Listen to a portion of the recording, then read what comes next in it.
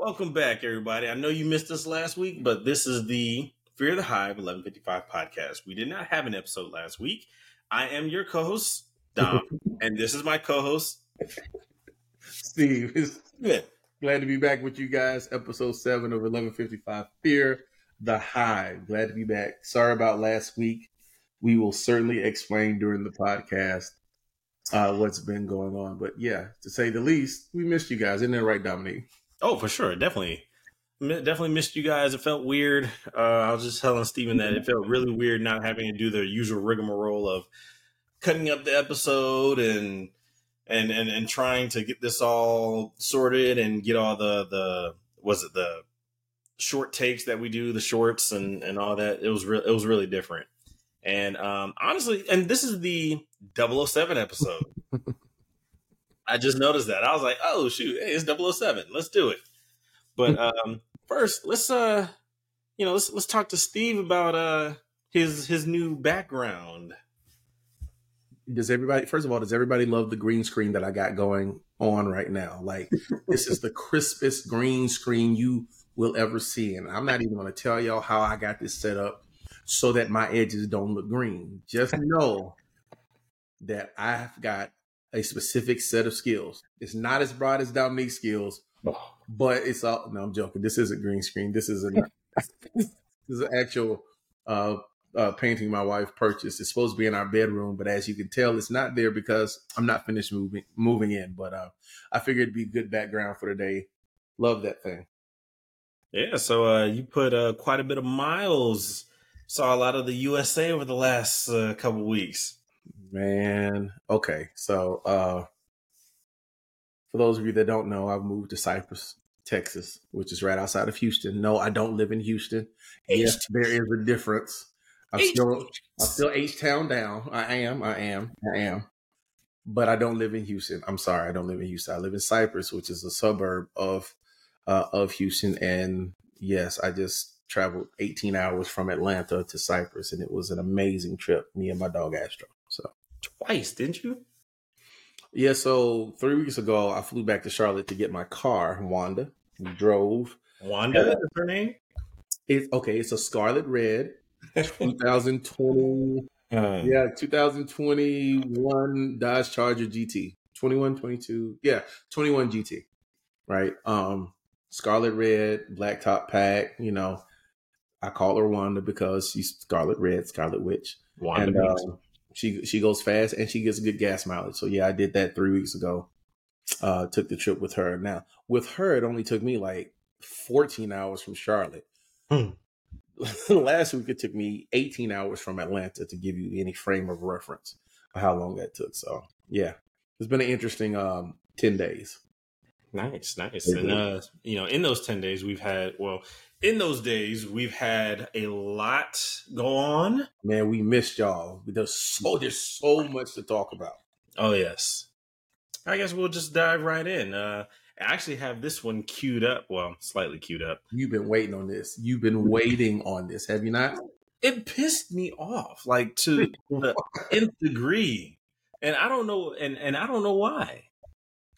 I know why. Why? I think I know why. Why is that?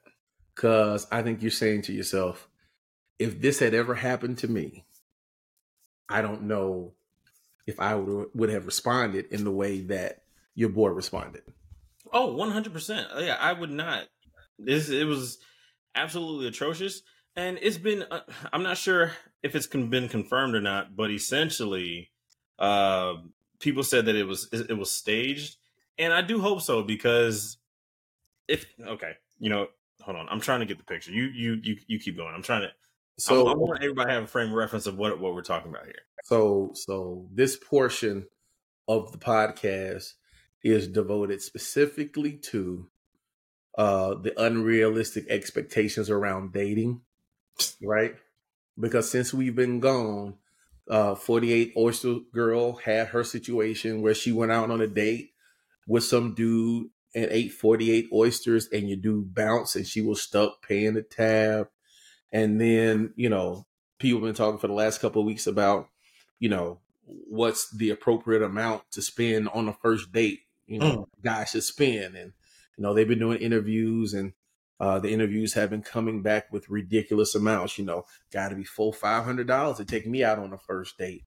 And so that's been a running narrative. Not all women, definitely not all women, probably not even the majority of women, but a healthy minority of them seem to think that a first date should consist of spending an exorbitant amount of money to prove some ridiculous point, which to me is the complete fallacy of people's perception of dating at this particular point in time. Now, granted, I haven't dated in, I don't know, 18 years, but still, it seems ridiculous.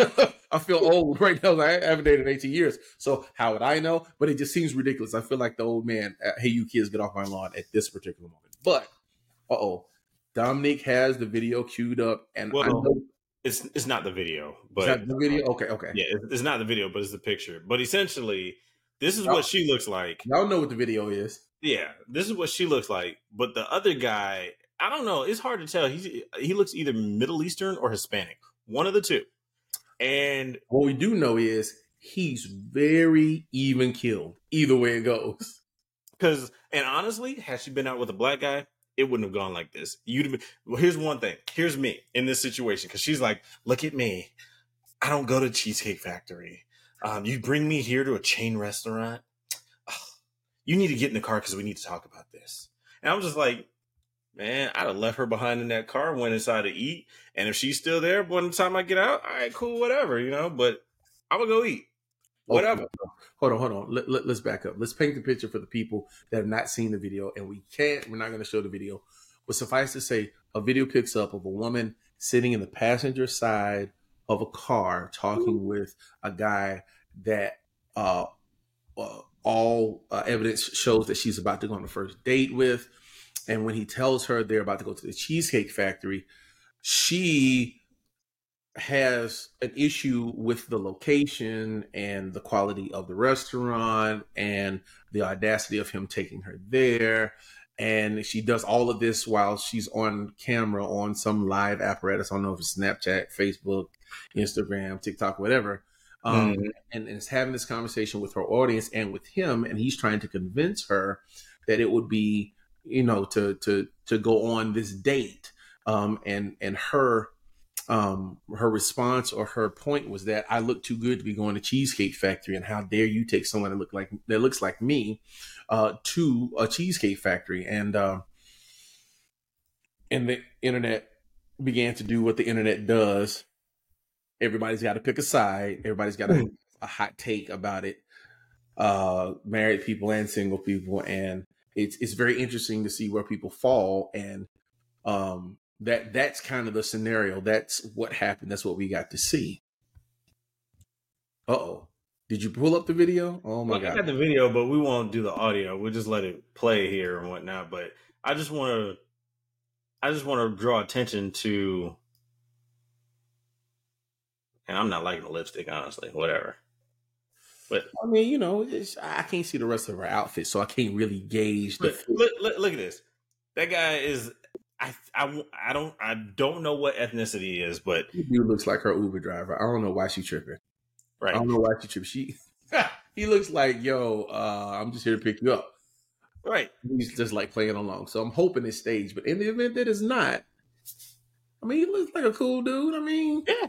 He looks like, he's got a pretty good job. He's like, I think he's driving an Audi. That's what I think he's driving. Because look at the size of that headrest. That headrest is thick, man. I'm looking at the sunroof. That's what I'm. Yeah. That's not standard. It's not. No. And I mean, judging by the curvature of it, it's a very sloped vehicle. So it might be that Mercedes. Might be. But either way, I mean, come on. Since when did Cheesecake Factory become, the spot to not go? Okay, so in this current age of dating, apparently things have gotten all jacked up. I was online recently, and there's this list going around, and it reads like this: here is a list of places women absolutely refuse to go on a first date. And thank you to the ladies who reached out to me to help me on making this list. And I'm like, so y'all refuse to do any of this on a first. Hold on, let me back up.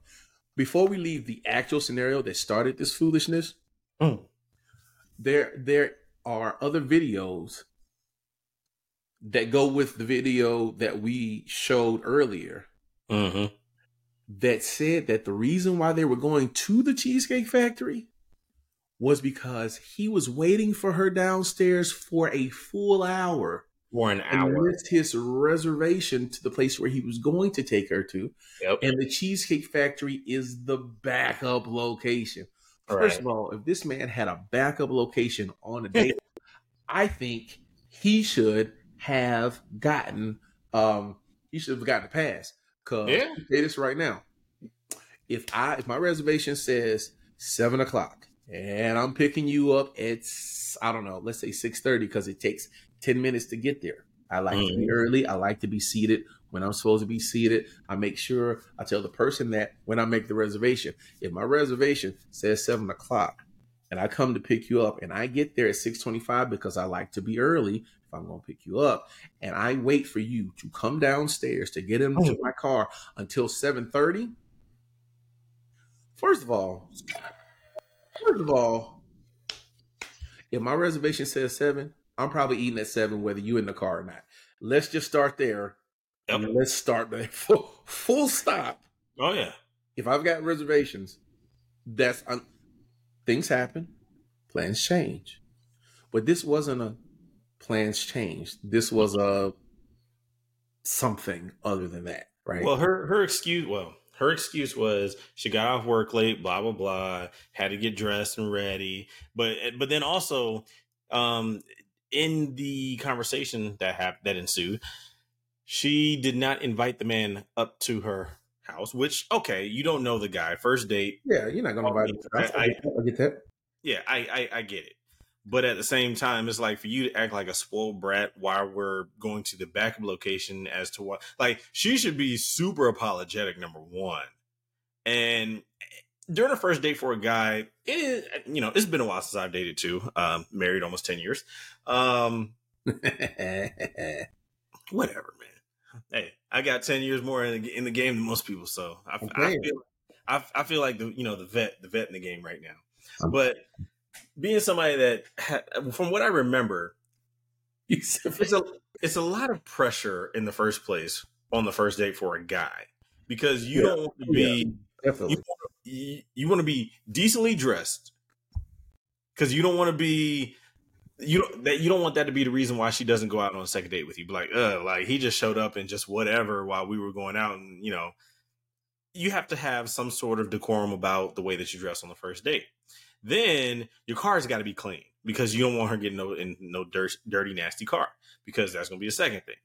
Third thing is you got to make sure you're on time for that reservation, of course. And even just driving this person, because that's a lot of trust a woman's putting in a man, is driving her to the destination. Making sure he's not driving like you can drive like a maniac on the first date, even if you absolutely an maniac in your normal life. Like it's a whole lot that go from both sides. It's a whole lot that goes into a first date, right? Yeah.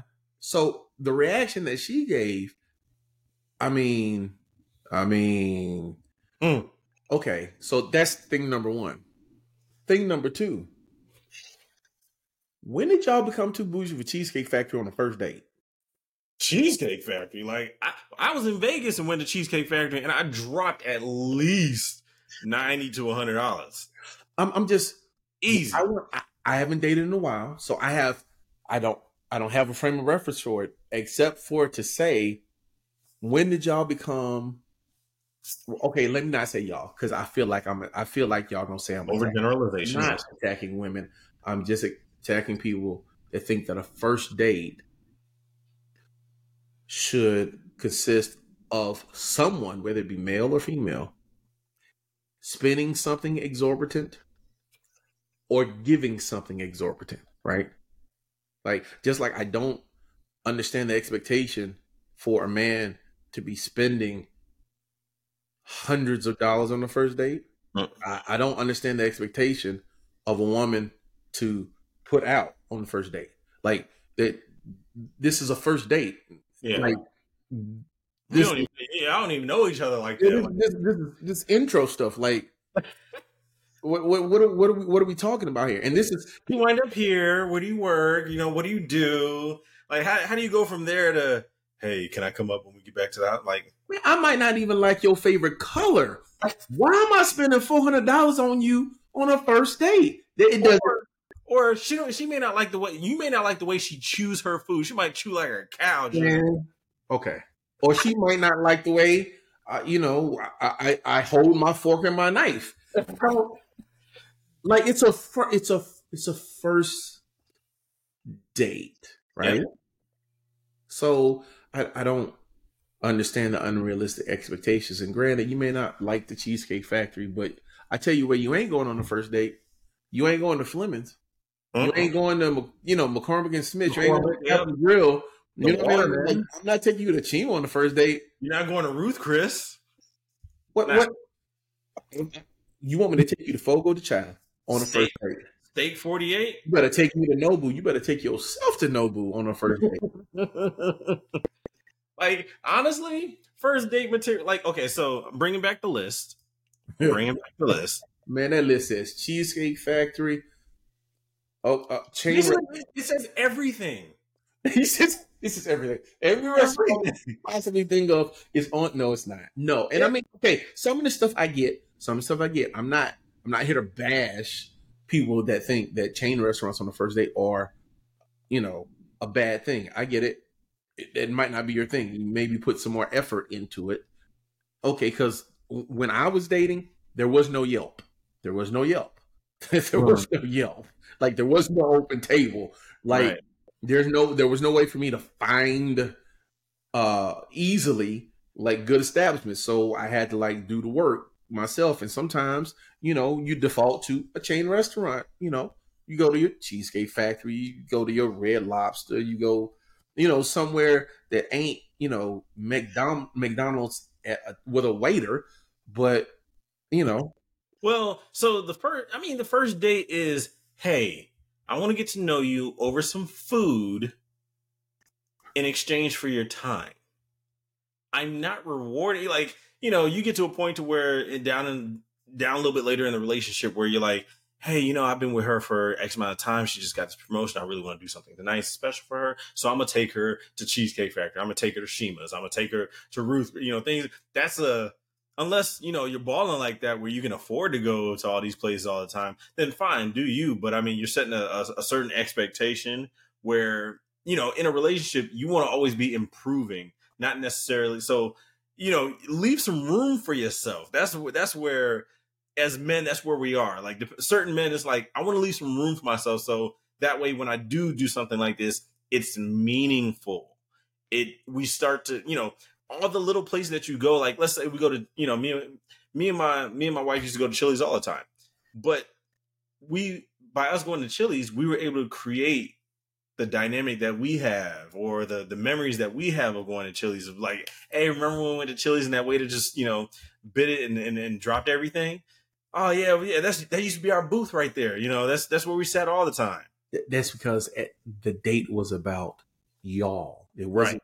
It wasn't about the establishment. It wasn't about who's stunting. It wasn't about who's balling. It wasn't about any of that. It was about what the date was supposed to be about, which people conflate with, I need to evaluate whether or not he or she can handle my expensive habits, right? Like it's absolutely asinine. I mean, Cheesecake Factory and Red Lobster at one particular point in time, Red Lobster was top of the list on where I'm taking you on a date. Like I'm not even first date Red Lobster. No. Cheesecake Factory first date? No.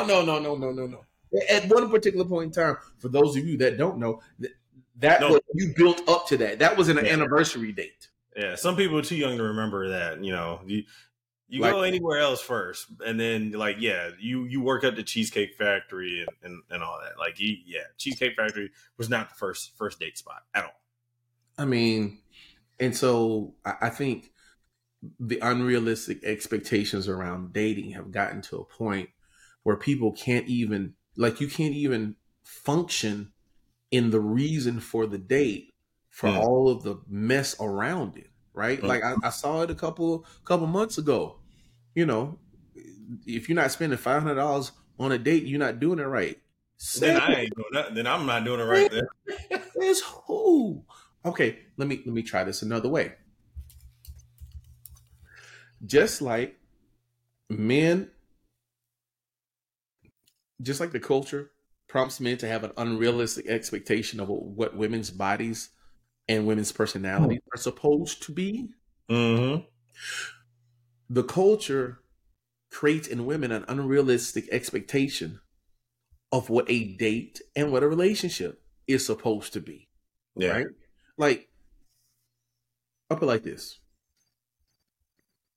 I've spent $27.50 on a date. I've spent $800 on a date.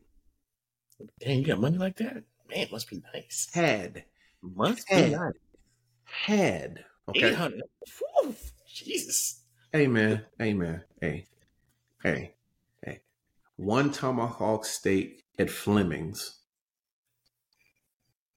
for me, and a dry aged filet mignon for her, plus drinks, Mm. plus the nightcap, and then the trip to the dessert spot. I mean, I'm just, yeah. Well, I okay. mean, I know people that spent more. I just put it like that. But the point is, like, that's not a everyday thing. That's not a first Yeah. date thing. That's not a thing that, like, that $800 date. That was when me and my wife celebrated 15 years. Mm-hmm. We balled Mm-hmm. Yeah. Absolutely. for about 2.5 days. For like 2.5 days, we balled. But it took me a while to do that, right? Yeah. Oh You yeah. know? I Gosh. mean, yeah, I mean, you know, your wife's got a. Your wife's probably one of the nicest people that I've ever seen, and I mean, she is like, you know, Miss Earth, you know. So Miss Earth USA, you know what it is, you know what it is. But yeah, no, man, Dom, I don't get it. And maybe I'm not supposed to get it because I'm not in that. but okay, let's look at this list. Cheesecake Factory, not a first date place. Applebee's, maybe a first date place. Okay, Chili, first date place. Applebee's, Chili's, and Chipotle, and Olive Garden. I Whoa, might. whoa, whoa, whoa! I've got a problem with Olive Garden. What?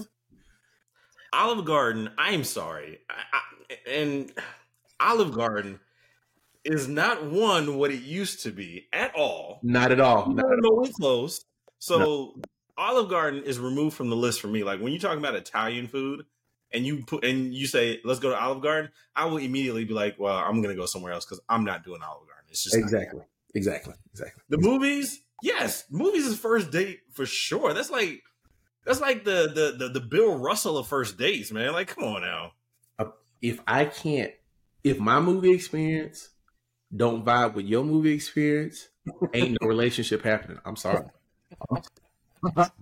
I'm sorry. That sounds. Hold on. Let me turn my game down. I'm Yeah. sorry. I'm sorry. If my movie experience don't vibe with your movie experience, there is no second date. I'm sorry. I'm sorry. It just Okay. doesn't work. Okay, your house. Okay, fine, whatever. Yeah. Any fast food chain? Honestly, this no. It depends. It really depends on the relationship that you guys, the relationship that you guys have. Because you can have a girl or a guy that's really like, or both of them just like, you know what? Let's just go get something to eat. It don't even matter. And honestly, any woman that's up for that, you've got a good building block for the rest of the relationship. See, what most people don't understand is, if I can take you to McDonald's and you cool because you with me, then I can take you to Capitol Grill because you cool. Oh yeah, You with yeah, me, exactly. Yeah. right? Like them $20 date nights, right? We split we go to the dollar menu, then we go to the $5 movie. Yeah, we split a popcorn and a Coke. Yeah, me and my wife, we did that a couple of times. Look, if you can't have me in my McDonald's, you can't have me in my McCormick's. That's all I'm saying. That's all I'm saying. I'm saying if you can't order off the dollar menu, then I can't have them make you a custom menu with your name on it. That's all I'm saying. Yep. That's all I'm saying. Like Buffalo Wild Wings, it depends on the first date. Like, depends on who the person is. If they cool, you're not really dressing up. I mean, is it fight night? Because if it's fight night, I don't have a problem with Buffalo Wild if it's fight night. I don't have a problem. Wingstop, I'm not eating in Wingstop. I'm taking it back. You said Wingstop. I don't know. I'm just saying. I don't even know why they have chairs in there. They have tables and chairs. I never see anybody in them though. Yeah. Red Lobster. Okay, nowadays you could. It's not necessarily like the top of the food chain anymore. Y'all don't know. Red Lobster used to be. Thursday said, "I'll take you to Red Lobster." Now, y'all gonna go against Queen Bee? That's all I want to know. Hey, look, I used to joke with my wife all the time. I'm like, so when you gonna take me to Red Lobster? Like, I'm like, oh, I'm just not doing it right. Okay, all right, cool. She don't want to take me to Red Lobster. All right, cool. I got it. Hey, I deserve some Cheddar Bay biscuits for what we both just witnessed. You and I know it. Just let me know the time and the day. That's what it is. That's what it is. And then you got the buffet. Buffets aren't really conducive for a first date, honestly. I mean, I've never done that before, but if you want to on a first date, a buffet, it's tacky. It is tacky. IHOP and Denny's. Maybe maybe after we're coming out, if our first date was the club and nothing else was open, maybe. If the club is not a first date, why would I take you to a place where I could lose you? Not take you. A first date that's not a thing. Well, not a thing. What if the two met in the club and then IHOP was their first date because they were hungry? I could see exactly. I could see that. Denny's too, so Denny's fits in there. The gym, absolutely not. Church, oh God, no. Starbucks, nah. Coffee dates, okay, not a first date at church. Not first. No, okay. That's even more pressure than the date itself. Not a first date at church. That's even more pressure than the date itself. Coffee dates, nah, not really. Ice cream dates, not really. Family functions, no, absolutely not. No. Movie night kind of falls in line with the movies, so whatever. Somewhere that's a long drive, yeah, no, you don't want to get to know that person. That man, I'm gonna put it to you like this: the rest of the items on this list. Well, actually, no, man. Sporting events would be a really good first date. I don't even know why people tripping, man. Like, okay, if I asked you on a date and I said we had box seats to. I was going to say a Hornets game, but that don't really have the same kind of appeal. No. Most women, you got them at box seats. Box seats or courtside. Hey, but if I say we're going to a Hornets game, you're like, I don't want to go to no Hornets game. And I say I have box seats. You be like, ooh, I want to go now. You're not going. Status symbol, yeah. You're not going. I'm not taking you. You want to know why? Because you're not there to hang out with me. You're there to mooch off this experience. I'm sorry. Oh, yeah. Shoot, speaking of that, the wife, she hit me up the other day. She was like, I want to go to a Panthers game. And my job, they give away tickets. And my job, they do either, I think we have box seats or you're sitting on the 50-yard line. And so we're going to go see the Texans this weekend, which I don't really care to see the Texans. But you know what? You should. I'm spending time with the wife. You should. D'Amico Ryans is the coach. C.J. Stroud is the quarterback. The guy the Panthers should have drafted. Yeah. Wow, that's for later on in the podcast. But yes, the guy that they drafted definitely is going to be a mauling. Unfortunately. Sure. Okay. Unfortunately. Oh my gosh. But yeah, no, y'all tripping on these dates, man. Look, take it for someone that's been married a long time. Maybe not a long time.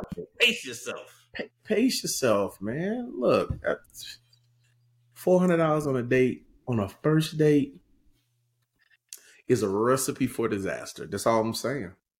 And that's from that's grown Stephen talking, right? Like, why? For why? Why? It just, you know what it should tell you? This is what I tell my daughter. If a man's gonna spend $400 on you, first date,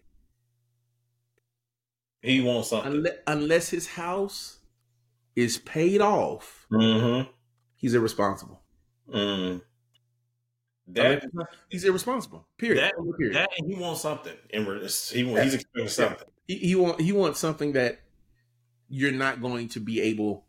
He wants value in return that I can guarantee you're not going to be able to provide, no matter what you do. Yeah.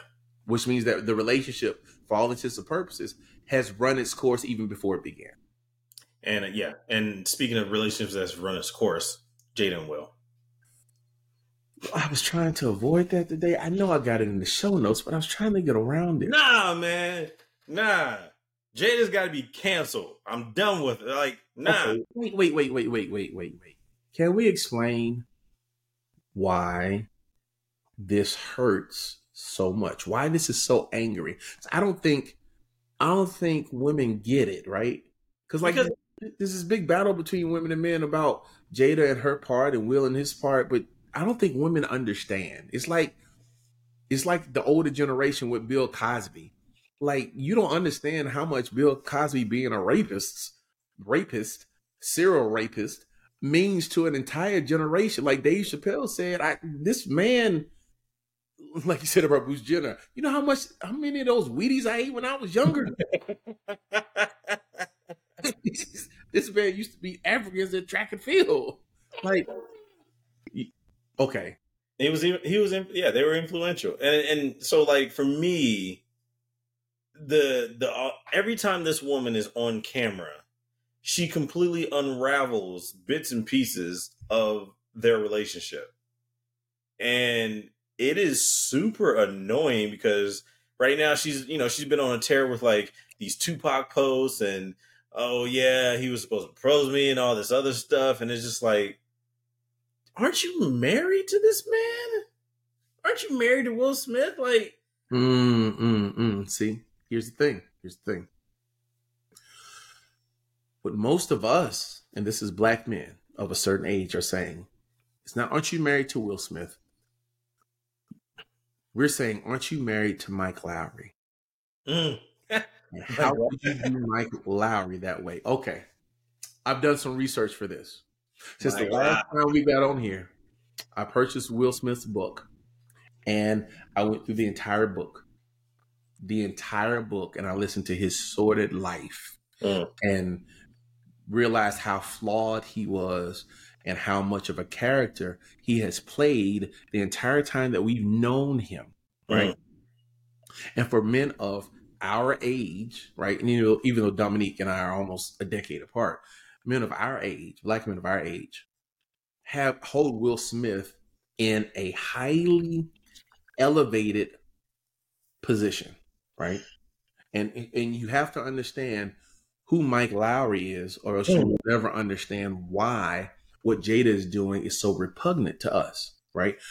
To us, Will Smith was in a movie called Bad Boys. And even though the movie said he played the character Mike Lowry, to us, he didn't play a character. Yeah, that was him. That was him. It's very comparable to Robert Downey Jr. and Tony Stark. They're one and the same person. For us, he was Mike Lowry, and Mike Lowry was the coolest person on the planet, bar none. Right? And for as long, up until, I don't know, 5 years ago, his personal perception and persona was unblemished. He was Mike Lowry the entire time. Will Smith was, they're synonymous, the same person, right?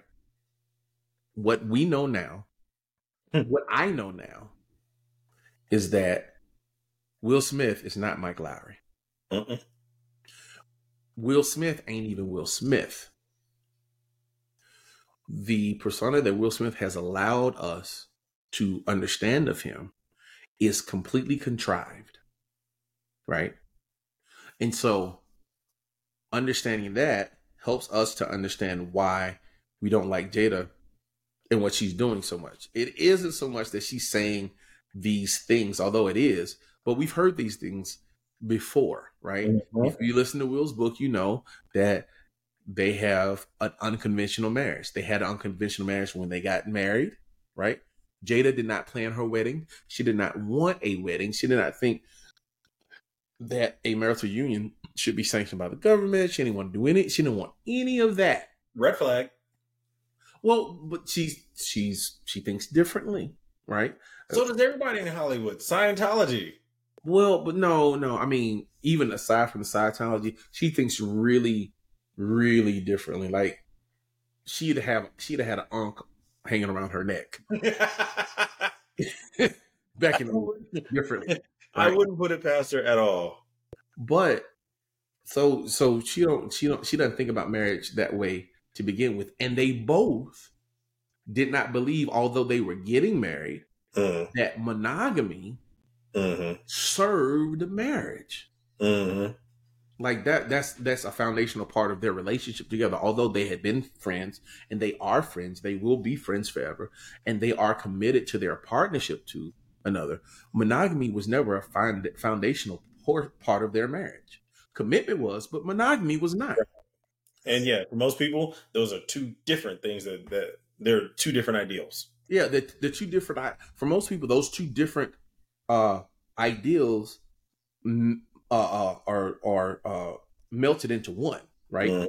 For most people that get married, monogamy and commitment are the same thing. Most normal day job having taxpayers. Try to throw some bail for Will and Jada. They're not, right? Because, like I said, with Jada, she doesn't think monogamy serves traditional relationships and marriage, right? For Will, his psychosis is that when he says he's going to do a thing, he's going to do it, right? Like he said he's going to be committed. In his book, he says, although he knew that his first marriage was failing and that his wife no longer loved him and that he no longer loved her, he was committed to staying in that marriage to raise his son and to try to be the best husband providing for his wife that he could for the rest of his life, knowing that he didn't love her and she didn't love him, right? Well, that's an interesting dynamic because in most situations, and for most people that aren't married or thinking about getting married, this is what happens. And it's vice versa. So this goes both ways for men and women. Essentially, the man that you see, you create. A man has to figure out the best way to be himself with everything going on. Yeah. So no matter the fights, whatever, that man will be the only version of him that he can be that will allow him to exist in that situation. But you got to know yourself, right? True. And what I found out, is that Will didn't really know himself. He knew himself, but he wasn't forced to face himself in those ways. Like he had these guardrails, these sayings in life that guided his life, which is how he could be so committed in this relationship, but be committed to her happiness, whatever it meant, right? He's committed to Jada through everything because they're partners for life, through the universe. He describes it in multiple ways, some of which is completely ridiculous. But that's what he is. And so it does it for him. And I've had this conversation. I don't know if we've had this conversation, but the thought that there's nothing that could happen that could break our partnership is, I mean, it's an enduring thought when it is not mixed with crazy, which I kind of feel like their relationship is, if you know what I mean. Like, it's always been mixed with crazy.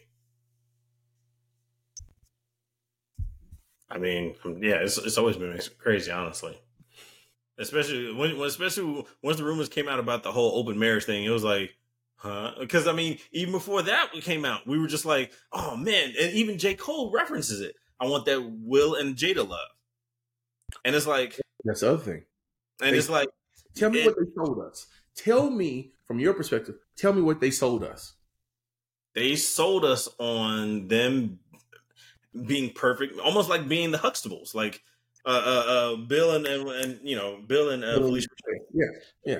That's what they sold us on. And then when we found out that they had an open marriage, okay, it was here. Then it said, okay, well, all right, whatever. And then like nothing really came of it. So we said, okay, well, we'll just inch him back up. And then the entanglement happened, and we were like, oh shoot, what's going on? And this roller coaster ride of just putting these people on pedestals. And that's why you should never put people on pedestals, because no matter how famous they are, how much money they got, they're still people at the end of the day. If you're honest with someone about who you are, they're much more willing to accept your flaws than if you sell them a version of yourself that's not true. And to some extent, we are all selling a version of ourselves, right? You do it at your job, you do it at home, you do it. Yeah. But they, more than anyone, understand the passing off of a character more than any of us. And what he sold us was that he was Mike Lowry. What she sold us was that she was a strong, smart, independent, loving, committed wife, and that they were relationship goals, a term that I've come to abhor. Hey, right? Man, she was always stony to me. Say again? She was always stony to me. Oh, well, I mean. And then she got old. And then she had the entanglement. Like, okay, and then this situation really irks me because you had the entanglement. You had Will Smith on the Red Table Talk on the other side of this table. Basically, I don't know what he was doing beforehand, but it was like how they say Gucci Mane is not the real Gucci Mane anymore. I don't know who was sitting across from Jada at that Red Table Talk that day, but it wasn't Will Smith. It wasn't Mike Lowry. No. There you go. It was not Mike Lowry. It was Will Smith. And that simple man that we saw that has been taking all of this that he's taking from his wife. They're still married, although they say that they had been separated for 5 years, which meant that for 5 years they'd been like passing it off as they were together, and they were not. Right. But that simple, flawed man was Will Smith. We just we were not prepared. We were not prepared. Yeah. Why would you be prepared? Right. Will Smith was the coolest man on the face of the planet, being played on international streaming TV by a woman who don't look, man. I'm going to say this only one time. Jada might be pretty in the face, but Jada don't have no lady lumps. She doesn't. And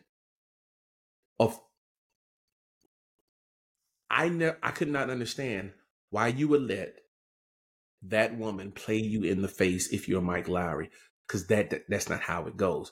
But he's not Mike Lowry. He's Will Smith. And he is completely and madly in love with Jada. With G.I. Jane? Stop. No. We will not have any bald-headed jokes. From the bald-headed society, we will not have any bald-headed jokes. Will Smith going to come through my door and he going to slap me? Okay, first of all, Will got some skeletons in his closet. You got to listen to the book. He's not Will Smith from Fresh Prince of Bel-Air either.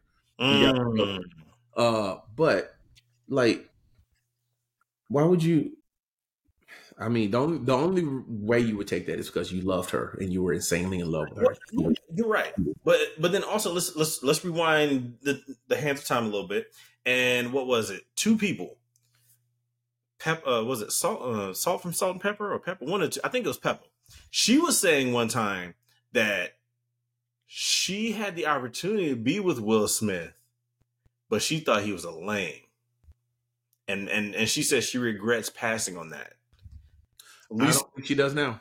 I don't think she does now. Well, no. But the version of Will that we see now is a product of the relationship between him and Jada. So it very well could have turned out slightly differently. I mean, you did read the book. Wait. You have a little bit more insight into this. Here's the thing. If you listen to the book, that's not the case. That is not the case. Like Mike Lowry is has self confidence. Will Smith does not. Mike Lowry is secure in his manhood. Will Smith is not. Mike Mm, Lowry doesn't fear much of anything. Will Smith has some fears. Like mm. Mike Lowry generally is like even killed, or Will Smith is like they're not the same person. Like he's that good. He's that good of an actor that he made us think that he was acting, that he wasn't acting while he was playing Mike Lowry, and then when he wasn't playing Mike Lowry, he made us believe that he was Mike Lowry. He's that good of an actor. Well, so was that Mike Lowry that slapped Chris Rock, or That was Will Smith. okay? And now here's the other thing. I see it on both sides because when it came out that they've been separated for 6 years, my immediate thought was like, why? Why did you do that? Because now it's like, why are you defending somebody that you've been separated from in your, albeit giant mansion, for over 6 years? Separated. Okay, in their world, separated doesn't mean they are headed in different directions. Mm, Separated just means that they are not in each other's orbit in the way that normal married people would be, mm-hmm. right? Because they will never not be married to each other. That was another thing that she said that I had a problem with. She was like, They would never not be married to each other. They are life partners in that way. yeah, she was like, what was it during the interview? She said, the interviewer was like, well, how come you haven't got a divorce? She was like, well, I never wanted to be the reason why we got divorced. And it's just like, But you are. But to any sane person, you are. to any well, and from what we know, right? From what we know, Sure. Like, I'm tempering that because I'm trying to throw some bill on that because I understand Will ain't perfect. Not no. even close. Not even close. But Hey, but I mean, well, like I said, you have listened to the book. I got to listen to the book, but now going listen, in without listening to it, I mean, if we check the score, bruh, look, Jada is not the victim. Neither is Will. Let's just start there. the marriage is the victim. Ironically, the marriage is the victim. The Marriage is marriage, like, what's going on here? they are jumping the crap out of marriage. They are beating it to a pulp with every press release, with every social media post, with Oh every my book god! that they publish. They're beating the general thought of marriage out of the collective consciousness of the culture. Because and here's another reason why we are so mad is because if she can do that to him, it can happen to anyone. It can happen to anybody. It can. If Will Smith is not enough for Jada, most people will think that if Will Smith is not enough for Jada, I'll never be enough for my wife because I will never be Mike Lowry. I'll never be Will Smith. So if he can suffer an entanglement, then it's only a matter of time for me. You know what I mean? Like, Bro, like, is this your king? Yes, he was our king. he was, yes, he was. Him. but I mean, also think about it. The institution of marriage, at least for me, the funny way that I think about it is, you love a woman so much, or you love a person so much, and you say, I want to get the government involved. I mean, you just think about that. It's like, man, because I mean, back in the day, slaves, when they got married, you didn't have the whole, it was just that commitment to one another and whatever. And I mean, not necessarily whatever that form took shape. Like Django, perfect example. How did you get Django? I'm sick, man. Come on, I'm telling you. Django was nothing but just a love story. It was a little bit more than a love story, but at its base. At its base, it was a love story. This man killed so many people just to rescue his wife. That's all he wanted. Commitment. That is commitment.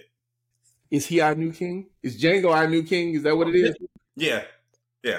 No longer is Mike Lowry our king. Django is our new king. Django's a new king. Sorry. He rescues his wife and he kills white oppressors. He is our new king. Oh, yeah. Big time. And then white people, I said our white oppressors. If you're not an oppressor, that don't apply to you. You're safe. It does not apply to you. Yes, that is exact. Like when that movie came out, it was Django was always kind of waiting in the wings behind Will Smith, and then everything happened, and Django was like, "Excuse me, I'll go ahead and take this." Look, But played by Jamie Foxx, who famously only dates white women.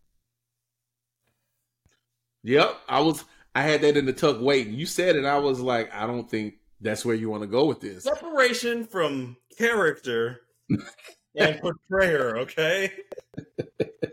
Django is our new king. Jonathan Majors is our new king. Forget what you heard. The rumor mill has it, allegedly, I got to get my allegedlys queued up correctly. Allegedly. He has married Megan Good. He is our new king. Well, that's why she's been with him at all the court stuff. He is our new king. So he just doesn't conquer. He's just not King the Conqueror. Oh, no. He married Megan Good. He is King the Conqueror. I'm sorry. Jonathan Majors. Yes. All right. One for Jonathan. Yeah. Oh, big time. So some of y'all are not old enough to remember the fascination that a generation and a half had with Megan Good. Oh, but a lot of people don't even remember where Megan Good got her start from back in Cousin Skeeter. Cousin Skeeter. Oh shoot! Don't tell me you don't remember Cousin Skeeter. Look, I'm a little bit older than you. I might have aged out of that show. Please help me out. Bill Bellamy and what's that light skinned dude's name that's in Bill Bellamy? So okay, who's that light skinned dude? He's in one of those stupid Tyler Perry shows. The one with the doctor. Tyler Perry show. Oh, Jesus Christ. Okay. 0 for 2. 0 Arnett. for 2. One. I don't do Bill Bellamy unless it's his podcast, which is funny. I don't do him in movies. I don't do him in stand-up, although stand-up's pretty good too. But his podcasts are hilarious. Who? Bill Bellamy. Oh, really? Yeah. No, I don't. He's got a very good. Richard. Women know him. Yeah, women know him. Robin Richard. This sounds like I'm butchering the name. I'm not gonna lie, but it is what it is. This dude. Oh, that guy. The pretty guy. Cousin Skeeter. From what show? Nope. I'm getting there. Cousin Skeeter was a show on Nickelodeon with Megan Good, Robert Richard, or whatever his name is, and Bill Bellamy played the puppet. See, this show was great. Here's where our age difference rears its ugly head. I've never seen that in my life, and I'm talking about the Cousin Skeeter. I've seen that dress before on her because I used to follow her on Instagram before I got delivered. But yes, this is Megan Good way back in the day. Nah, nope, no frame of reference on that one, buddy. Man, I can. Why? Hold on. COUS Cousin Skeeter. Let's look at the year. 98 to like 2000 ish. You were watching Nickelodeon. I was not. I was not. I was trying. I think 98 to 2001. I was trying to figure out how to make $50 date work. $50 date work. Okay. We have diverged, bro. On the age gap. No. Oh man. You were doing homework. I was trying to do homework. I'm just saying. Hey man. But no. Jonathan Majors is our king. Oh, this is not in the show notes, but I read recently that the woman that accused him of assault is going to be arrested for assaulting him, which means his entire case is about to be thrown away, which is why him on Loki is so great, because now we get to see the depth of his acting skills without any worry that he's going to be replaced in the MCU. So that was my biggest thing when I heard about all those court cases, because I was like, look, we're a post Tony Stark MCU. I need a consistent and plus, huh? A consistent something. And then on top of that, God rest his soul. Our Black Panther, he's no longer with us, so we're not going to get any more of him. So now we got Jonathan Majors as a consistent villain that's playing a bunch of different iteration or variants of himself, and I just need some sort of consistency. And I'm glad that has been resolved. Now I know for sure that we're going to get more Jonathan Majors, and he has been playing the hell out of Kang the Conqueror. Yo, the last episode. So we forget how good of a actor, how good of a thespian Jonathan Majors is, and that last episode minded us, right? Because he makes a bunch of independent movies from time to time. Like he's got one that's coming out. He's a bodybuilder. He had one that came out. He was a black airline pilot. Devotion. Good movies, but they're not blockbuster movies. He's not that kind of superstar, right? And what was that Netflix movie that he made? That was really good. Oh, The Harder They Fall. Yeah. The Jay-Z executive produced movie. Yeah. That was good. And he's in Lovecraft Country. Did you see that? No, I've been trying to put some time aside to actually watch that. I hear it gets, what is it, like mixed with Stranger Things or something practically? Okay. It's like Color Purple meets Stranger Things. Okay. Yes. Let me contextualize. You know what? We got to get a T-shirt with you that says, "Hey, can we talk about this?" I got to contextualize it. We just came out of a writer's strike back in. Hold on. Do you remember Save the Cheerleader, Save the World? Heroes? Yes. Okay. Do you remember how great Heroes was the first season? Oh yeah, it was good. And the second season. And you remember how it turned to steaming feces in season 3 because of the writer's strike. Ah, that's what happened there. I gotcha. Okay. That's what happened. Okay. That's not what happened with Lovecraft Country. HBO just canceled it.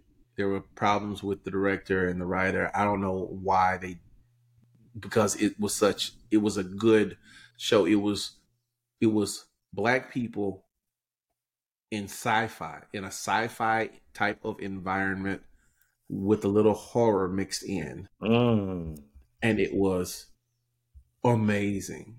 Like, I don't even like horror like that, but it was amazing because Jonathan Majors and Janae Ellis, I want to say her name is Janae Smouye.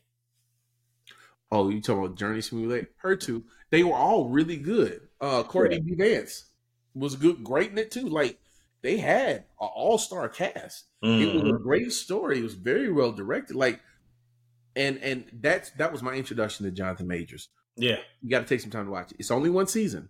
I see that. And Raphael Sadiq did the music. What? He is on. Okay, I know we're surfing through topics, right? Jonathan Majors, MCU, Lovecraft Country, Raphael Sadiq. Raphael Sadiq can do music like nobody's business. Have you seen Insecure? You have seen Insecure, haven't you? Oh, okay. Look, Dominique. Look. I'm putting it all on my. No, the fact that you're just now putting it on. Raphael Sadiq does the music for Insecure as well. And when I tell you he doesn't miss, he does not miss. Like, he puts you on to artists that you would not have found otherwise. And it works. And these artists and these records, these snippets work perfect within the show. But when you go back and listen to the playlists, like, these artists are great just outside of the show. He does not miss. Does not miss at all. But yeah, you have to watch Insecure. Okay. Like, even if you want to watch Lovecraft Country first because Like, it only has one season. Insecure has like 6. Okay. But yeah, it's if you want to watch a love story about blackness and foolishness that makes you laugh, you want to watch Insecure. Like Okay. it's worth the watch. It's worth the watch. So I Okay. don't even freaking know how we got here. How did we get here?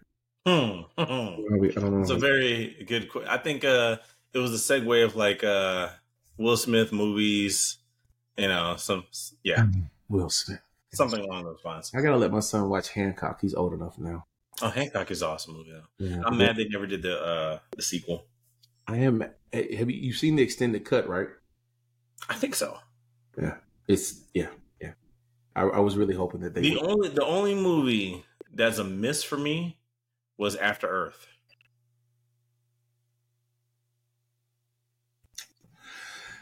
There are reasons that after he talks about After Earth in his book. There are reasons why After Earth is a miss. Yeah, right? After Earth is a miss. Well, honestly, anytime I see Will Smith without his mustache is a miss for me. I'm like, Concussion wasn't bad. huh? Concussion wasn't bad.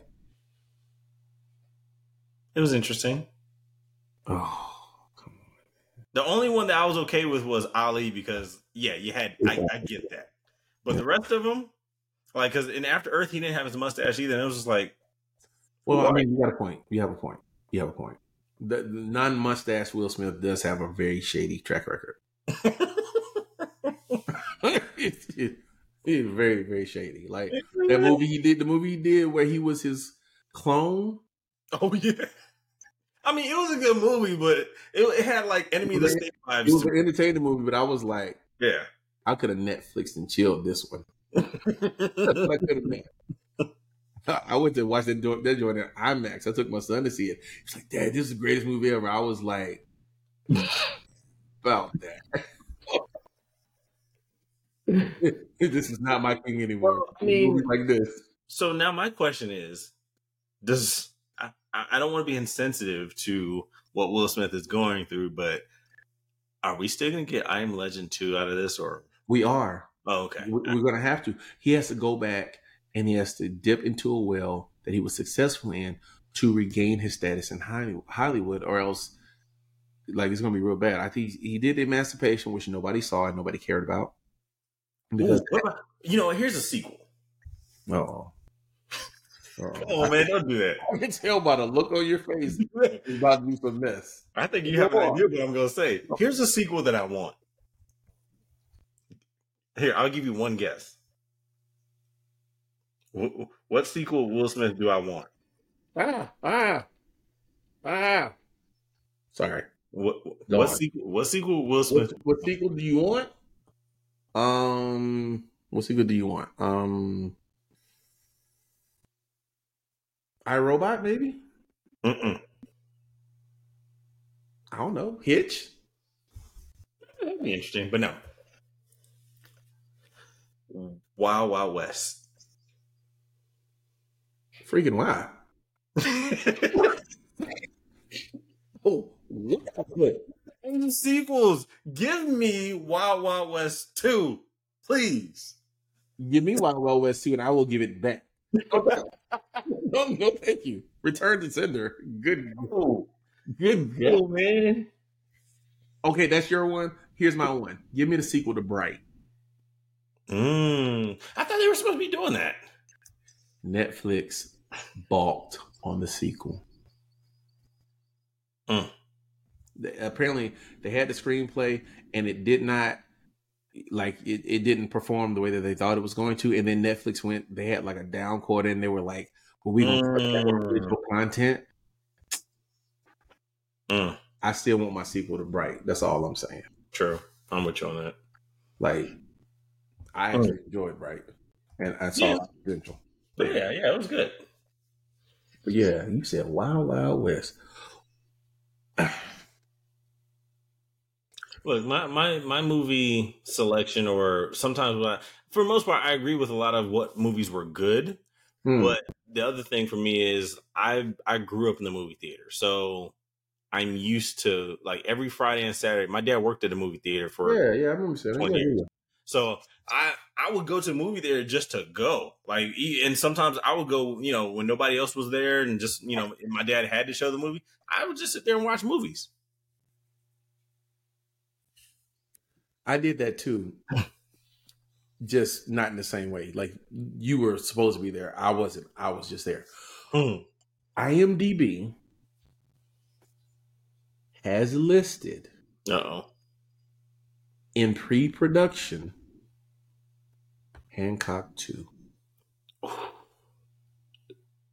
So and in post-production, Bad Boys 4. I was just about to say, so we're starting. Whoa, because that means Will Smith is on a comeback, big time. You go back to the well. Go back to the well. Bad Boys 3 wasn't bad. It wasn't great. It wasn't bad though. But there was a lot there. Hancock, there's a lot there as well. So I'm Hancock. Yeah. Oh man. Okay. That's what I'm saying. And well, here's the other thing. I want Karate Kid 2. Never happened. Like, it's never gonna happen. Sorry. I wish that it would, unless they're gonna have a different kid, because his son Jaden's not doing. True. Now, okay, you can do that, but you still have to have Jackie Chan, and it could just be somebody from the Jackie Chan like 100. What are you talking about? But still, you got to have Jackie Chan, because it can be a kid from the school that he started after the first one. Could be. Man, look, Cobra Kai is doing so well on Netflix. I don't think we'll ever see another Karate Kid. At least not like that. Not for another, I don't know. We got to let the old wash away. And it's been a while. It's been almost 10 years, so maybe another 5 years before we get Karate Kid. Or another version of Karate Kid, because, they do everything in like 15, 20-year cycles. So. Or Three Ninjas. There goes that age difference again. Come on, man. There goes that age difference. I know what you're talking about. I just don't hold it in the same esteem as you. I'm sorry. Three Ninjas that was a movie. It's a Three Ninjas. Yeah, I get it. Boy, man, I missed a whole lot. And I hate that. Yo, I be hating that. You ever think to yourself, I'm getting too old for this. I'll get too old. I forgot, what was I doing? I was I guess it'll come back to me. I'll tell you the story. Anyhow. But yeah, no. I don't. Three Ninjas, I remember it. My brothers probably enjoyed it much more than I did. I didn't really care. I didn't really care for it all that much. I don't know.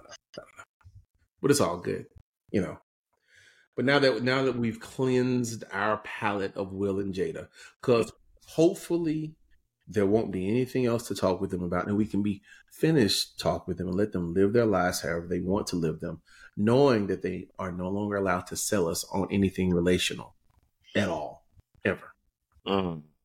Yeah. Hopefully we can just learn from their mistakes and let them go about living their lives. I pray that that's the case.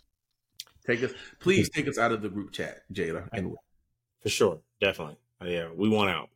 We don't care. You're offering the other part was she was just offering up information that nobody really. We didn't need to know. So okay, we got to transition, but these Jada and Tupac memes have gone too far. I am not her bodyguard or her protector or anything like that, right? But they've gone too far. They got her in the Mercedes with Tupac and. Yeah, she was in the car, man. Whatever. She was in the back seat. She was screaming, "Take Will instead."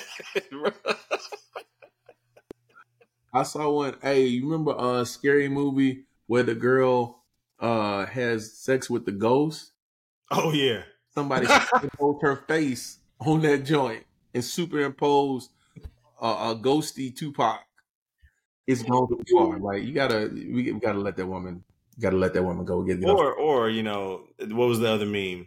The one where Will's daddy from the show and Jada's like, "I don't love you, man." Which, for anybody who's not really watched the Fresh Prince of Bel-Air, that is a very powerful scene, and James Avery talks about that scene as being the time that he knew Will was like He was a legit actor at that point. The fact that they would sully that scene with this foolishness lets you know how far this has gone into the depths of foolishness. Like that. Why you don't want me, man? No, that scene is still it is as powerful as Denise coming as not Denise. What's her name? Tempest Bledsoe's character It on was Denise. Cosby Show. Yeah, Denise. No, Yep. coming back in late and her getting in trouble with Claire. It's as powerful as that scene. Mm. Or the Cosby Show when they did the anniversary where they did the singing down the stairs and Oh really yeah, the whole baby skit. It was as powerful as that scene, or yeah, almost as any other scene in black cinema, like yeah. black TV cinema. That is. So Oh yeah. yeah, no, All right, what we got next? man, it is the third week in October, which means it is the most beautiful time of year because for the next 10 days, the athletic equinox is happening.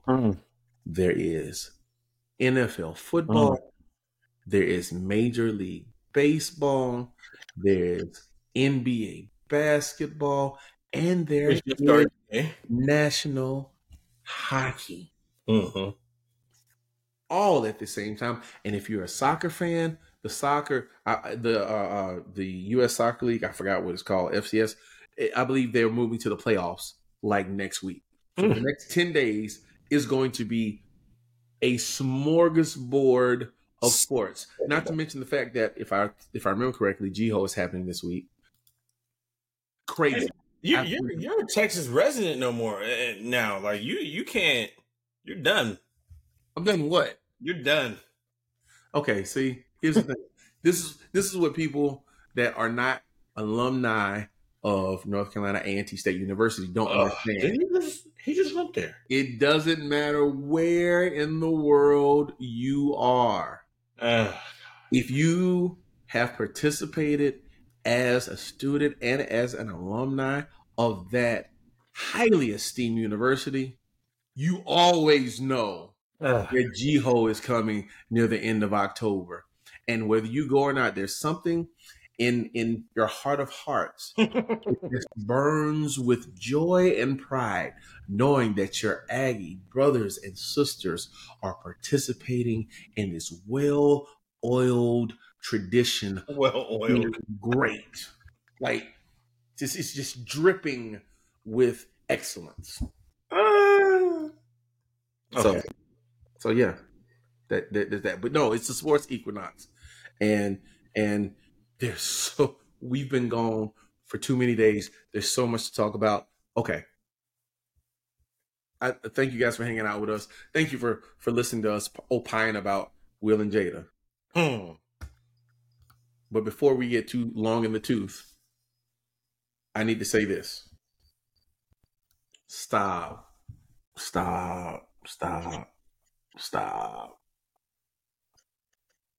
If you're watching, the guy on the left is Andrew Wiggins.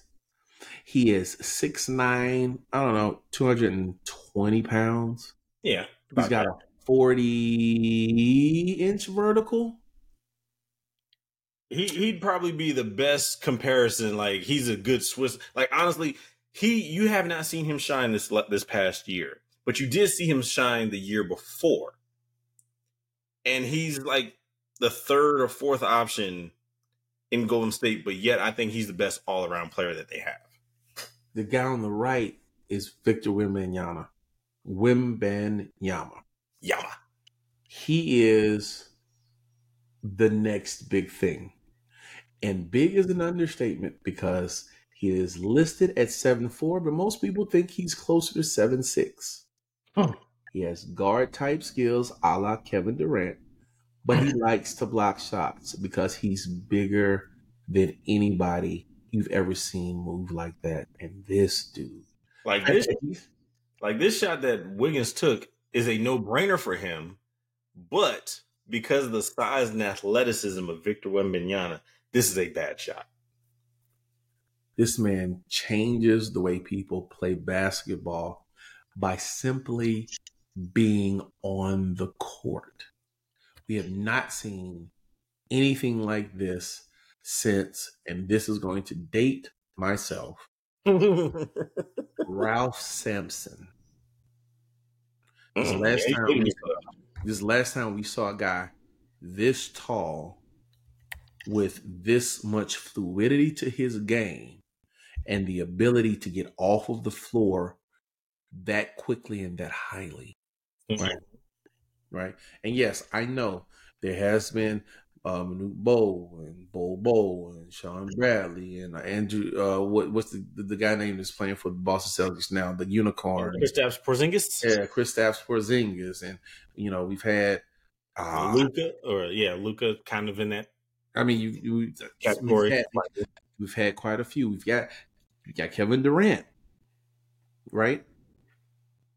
Yeah, but so my I know we compare him to Kevin Durant a lot, but I will say there's two arguments here. One being that Kevin Durant is more offensive focused, and honestly, if you look at the two, and maybe this is just a product of Victor just coming to the league, but Kevin Durant and his movement, it's hard to see a 7 foot person move in the way that Victor and Kevin Durant do. Most of the time, they're really lanky and really awkward, but Kevin Durant is a legit guard in a 7 foot body. Victor, kind of, sorta, but He's a small forward in the body of a 7 foot forward. right. Victor is more athletic. I think he's going to be, and he went to the right team because with Pop, not only is he going to be able to learn how to score effectively, but then also they were talking about it the other day. Just by him being even on one side of the court, you're doubting whether you're going to take that drive or not because he can cover a lot of ground. I just wanna ask, did you see the alley he caught from the free throw line? Oh, you talking about where he dumped it off and did like He didn't go.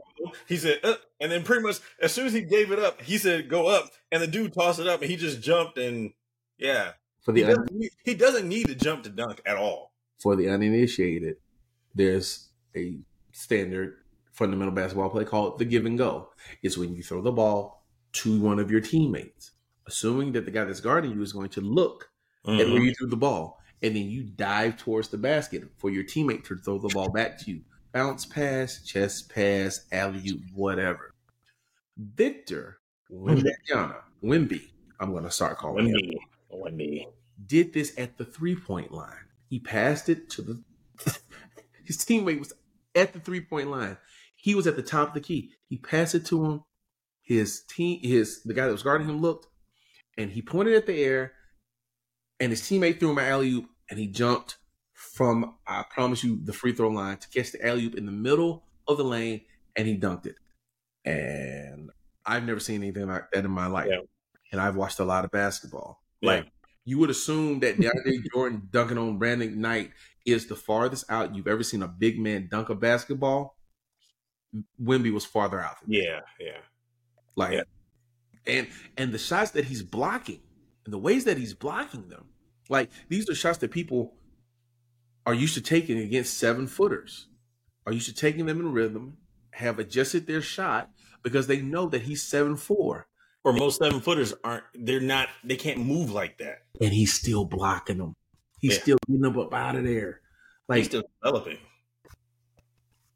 I don't know.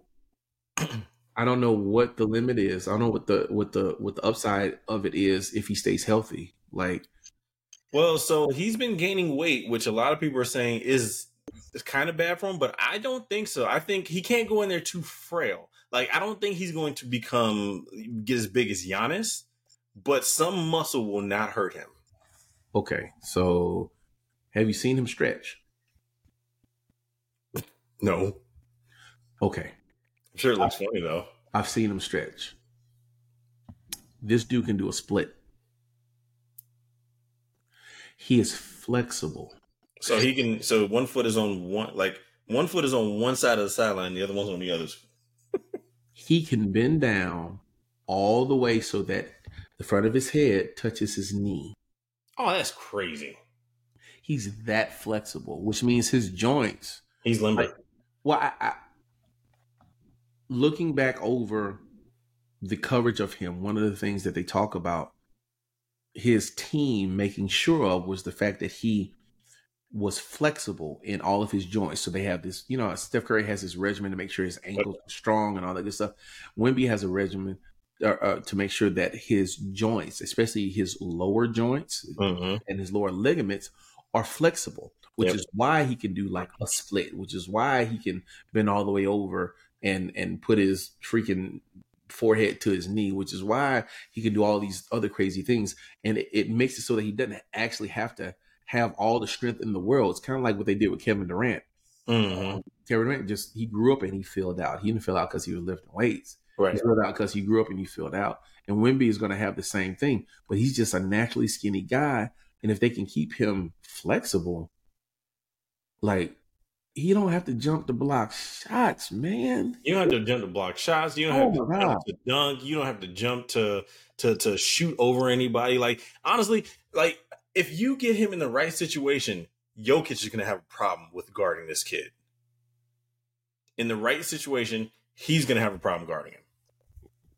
Pardon me. Now the question becomes, because the defense against a tall guy is always a guy that has more muscle, right? Is the reason why we saw the advent of Larry Johnson back in the mid 90s and Alonzo Mourning. About all these tall guys. Lonzo wasn't even 7 foot. Lonzo was like 6'9" and a half, maybe 6'10" on a good day with his hair up. But he was thick, and that's how they played him. The only problem with that is Victor been playing in France with European dudes. He is familiar with people being bigger than him and moving him out of the way. And so I don't think it's going to be as effective as people are going to or think it's going to be. I mean, it's going to hinder him a bit, but it's not going to be as effective as it was like against Yao, who still learned how to play against guys that were bigger than him. So another weird thing is rebounding. Like, this kid doesn't have to jump to rebound. And even if he doesn't jump, he's still just like, yeah, what were you trying to reach at? Like, changes the game. I heard an analyst talking about the fact that they may start missing free throws on purpose because he has such because he's so tall, he has the ability to grab rebounds much easier. And instead of, you got a 4-point play with a 3-pointer and a missed field and a free throw, turns into you're netting plus one more point, which goes a long way over the course of a game. Analytics will tell you just about anything to do, right? So they're looking at that and they're going, well, maybe, just maybe, it'd be worth it, which would be an interesting turn. And he can shoot and handle the ball. And he can cross. He crossed up somebody. You let a walking stick cross you up. You know how demoralizing the guy to be. He's crossed up by a dude that's 8 inches taller than you. Shouldn't happen. Nah, not at all. Like, not at all. I think. I don't know, man. I don't know. I don't know where it goes. This is probably one of the most interesting NBA seasons in a while. Like, last year, I didn't really care. I was pretty much whatever. But this year, we have Damian Lillard paired up with Giannis. We have the three-headed monster that is Phoenix. You have Chris Paul finally. It's yet to be proven, but on paper, this could be the closest he might get to a ring, which he had the opportunity in Phoenix, but that's neither here nor there. Who else we got? What other moves were made? Those are the only ones that matter. Oh, yeah, true. For Derrick Rose fans, he's over in Memphis now with Ja. Trying to help Ja not be. Oh, and then Boston with Kristaps is there, and you got Marcus Smart. Well, no, I'm sorry, not Marcus Smart. Sorry, Drew Holiday. That's pretty big. That was okay. I needed that because, and we've always talked about it, a lot of people talk about it, is the fact that Boston in late game situations does not know or does not have an identity in late game situations. Now with Drew Holiday, you have somewhat of an identity. But that's the same identity that Marcus Smart gave him, just like an inch taller. But Drew Holiday's a little bit. Yes, Marcus Smart was that person, but it was like maybe kind of, but all the focus was on Jalen and Jason. Now with Drew Holiday, you have that nameplate that sits between them. Like, yeah, I can do it too. Either one. I to be honest with you, I think Porzingis is probably going to be a bigger ad than Drew Holiday, only because I think he's not afraid to get his own shot or shoot his own shot. I think the other two are. Jaylen Brown doesn't have a left hand, and Jason Tatum likes to take hard shots. Porzingis likes to take shots he can hit. Yeah. You know what I mean? Oh, yeah. And that means a lot. They added what they needed. Oh, and then we have Shea Gilgeous-Alexander and Chet Holmgren. So Chet coming back is going to be. Oh, I heard somewhere that I was listening to Bomani Jones' podcast, The Right Time, and he was saying how Chet Holmgren and Wembenyama, Wemby, they got beef. They got beef. They got old beef. I like beef. I like it too. I like it too. But you know what's very interesting? The name that you didn't drop, the Lakers. Jury's still out on that. I'm okay. Let me give you some evidence. Right. Exhibit A, Christian Wood. Exhibit B, Jackson Hayes. Now, I know the casual NBA fan has no idea who these guys are. None whatsoever. At the beginning of free agency, I targeted a couple people that the Lakers needed if they were looking to get out of the West, right? They needed a guard. They got the kid from Miami. They re-signed Austin Reeves. Mm-hmm. You know, they got some help in the backcourt, right? Mm-hmm. On my list were both Christian Wood and Jackson Hayes. And I said, if they can get one of them so that Anthony Davis doesn't have to play center, or if he gets hurt, is going to go a long way. Yeah. They got both of them. Both of them. Both of them. Combination. They got both of them.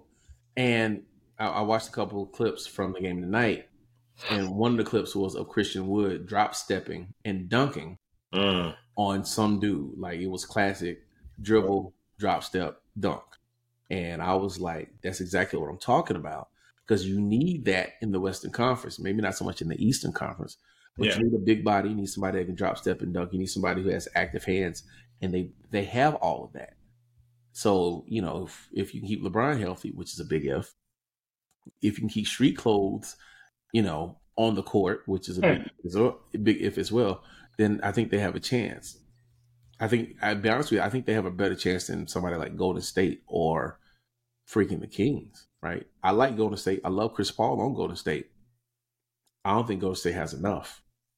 Like, you're not big enough to play with the Lakers. You're not big enough to play. You're not big enough to play with the Lakers.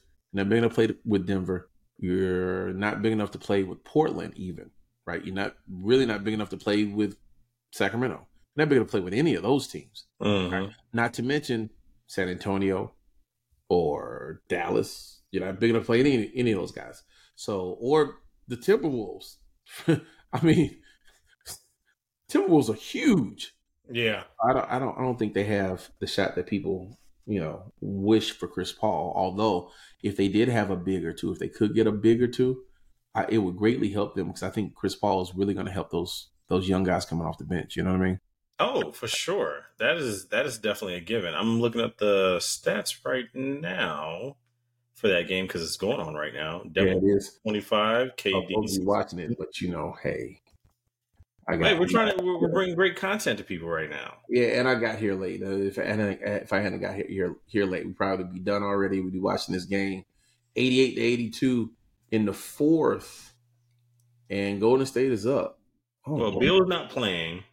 Wiggins has 8, Paul 12, Steph 21.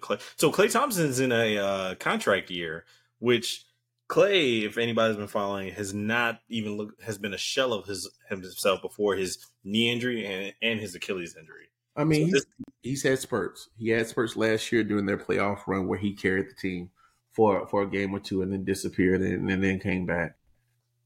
He's not a max player anymore. And I don't know if he's willing to accept a non-max deal. He's not. Well, if he wants to stay in the league, he will. But ego. Well, but no, a team will give him a max deal, even if it's just to sell tickets. Oof. I mean, you got to think about it. There's 32 teams in the league. You think one team is not going to give him a max deal? You think New Orleans wouldn't give him a max deal if they had the opportunity? But you're right, 100%. You're right. Or Orlando, but the Knicks. You are 100% right. I'm not disagreeing. The problem I have with that presents a problem cap wise later. Oh, you talking about should they give him a max deal? Absolutely not. Absolutely not. Yeah, absolutely not. Absolutely not. But they would. I've always said they need a fan representative, a paid position as a fan representative. When they decide to make trades, they have to run it by that fan representative, and that'd be one of them. It's like, no, we're not giving him a max. No. You have to. You got to spend money. Tell Jordan that. Speaking of spending money, did you see Giannis got 3 years for $186 million? That's $62 million a year as an extension, which will allow him to sign an even bigger contract at the end of that extension. Is this contract like 3 years, $200 million? Can we talk about it? Can we talk about it? We can talk about it. $62 million. $62 million. You know where that's from? Oh, dang. Oh, man. See, he don't even know. That movie with LL Cool J and Samuel L. Jackson in it. Dang. I'm going to find it now. $62 million. So here's my immediate thought to that. If they don't have, I was talking with a guy. Why? Oh, okay. You know what? I got to put that on my watch list. I have seen it. I just want to rewatch it. It's been a while. So $62 million. My issue with this is my expectation as a fan of basketball. If you're paying somebody that kind of money and the team that you've assembled, my coworker said they need to win at least one championship. I said for $62 million a year, I want two. You know how hard two is? I'm not saying they have to be back to back. I'm just saying I want two. We talking about in those 3 years? Well, no, between now and that extension. He's gonna have Dame all those years, so I want like if you get one, okay, two, cool. Okay, that's perfectly fine. Here's the thing. People don't realize that the money the NBA is pulling in is ridiculous at this moment. Okay, they just signed a new deal, and a new revenue stream is about to kick in to the pool that they pull the salary that they use to create the salary cap, right? And just like role players went from having 3-year, $50 million contracts to 3-year, $60 million contracts,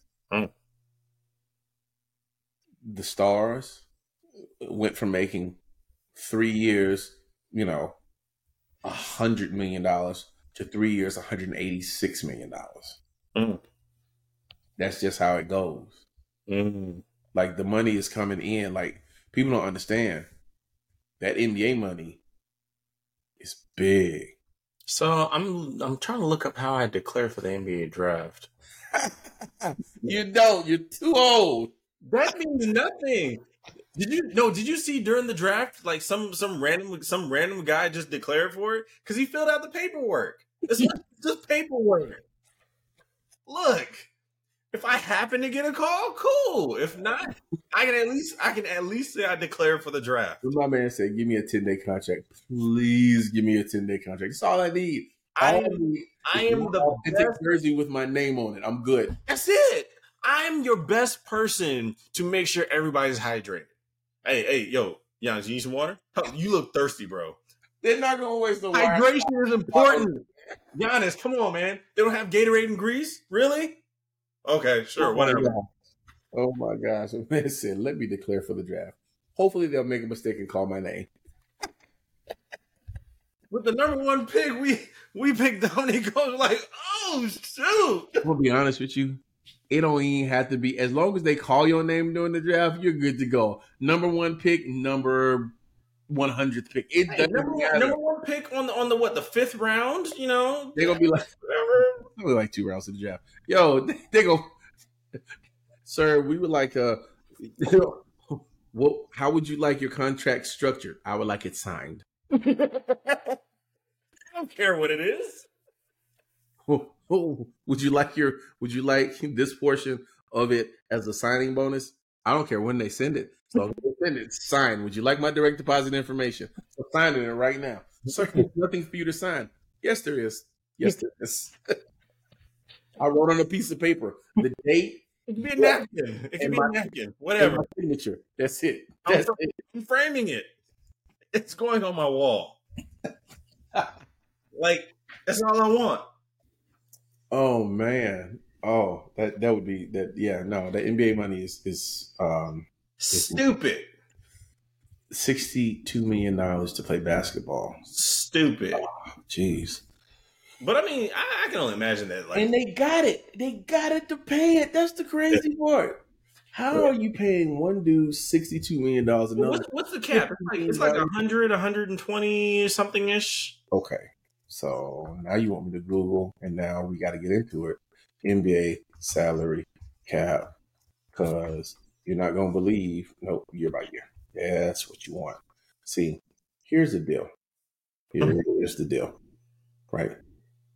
So, just as a frame of reference, the salary cap jumped from 2015 to 2016 from $70 million a year to $94 million a year. So for reference, the salary cap for a basketball team is the total number of money that you have to fill out your roster. So you can have that split out however many ways or whatever, but that is the hard cap. Granted, they have some exceptions to go. No, it's not even a hard cap, but that's the number at which you can spend without incurring penalties.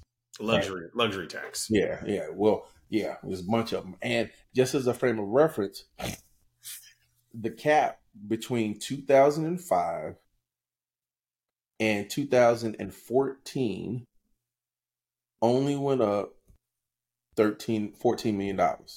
Right? So over 9 years, only went up $13 million.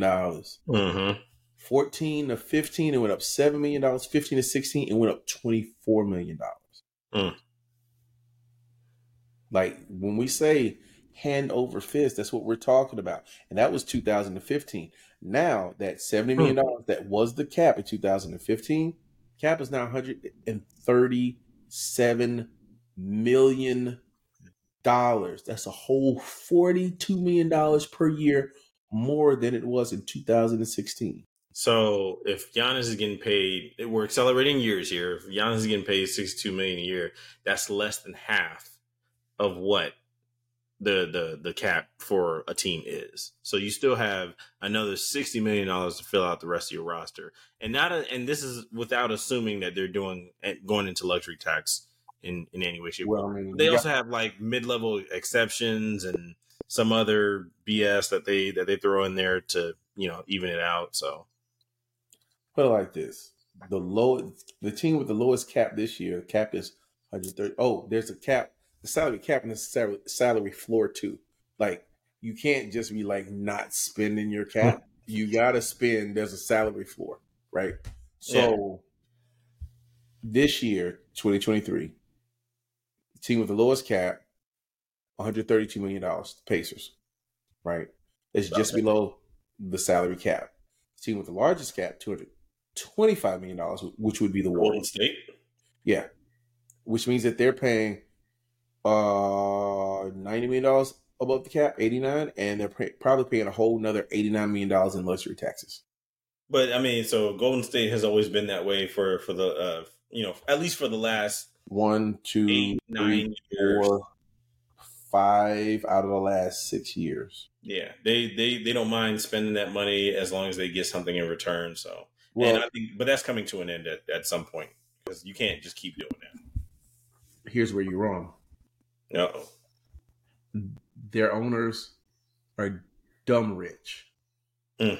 And that building that they're in is printing money. Mm. So this is not going to stop. No, seriously, the Lakers, they print money. They're dumb. They're not Steve Ballmer rich, but they're rich. Mm-hmm. So it's not like they could continue as long as they're winning championships. Yeah, they'll keep doing it. Like if they win a championship this year, which I highly doubt, they'll pay the luxury tax. They don't care. They don't. Put like this: when you're worth $20 or $30 million, $billion, $80 million in taxes. It's a tax write-off. Write-off, bro. Yeah, it's a tax write-off. It's a write-off. It reduces certain levels of income that you've already attained, right, to make your taxes lower. That's what it is. Right, so, right. No, not worried about the Warriors in the least bit. Mm-hmm. Now I'm curious. Richard, NBA owners. But yeah, no, they it's going to be an interesting week. Eagles won, and I'm happy that they won. I hope that they continue winning until they face Dallas, and then I hope everybody's sick with the flu and they lose that game, but then they're well the next week, so they continue their dominance over the NFC. That's just my personal preference. Hey man, look, it's all about the tush push. Man, if y'all don't get that, it's all about the tush push, man. Y'all don't get. We can eat up some yards with the tush push, man. I've never seen a team execute that version of the QB sneak. So it's not a version of the QB sneak. It is a rugby move, and it should be outlawed. Yeah, yeah, I said it. Yeah.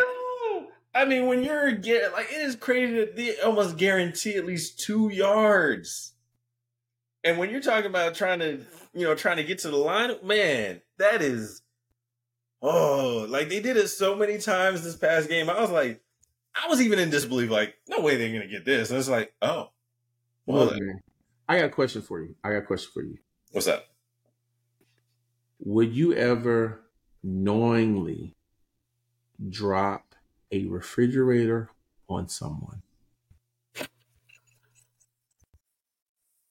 Like if someone was like laying down in the kitchen, would you ever is there any circumstances that you would think of pushing a refrigerator onto someone? If the answer is no, then you're not going to just push. Not that I'm because what literally is happening is that a man that's 285 pounds is being pushed by a guy who squats 685 pounds, who is being pushed by a guy that weighs 275 pounds against a guy that weighs maybe 300 pounds. They're dropping a full refrigerator on a human being and asking him to not move 3 feet.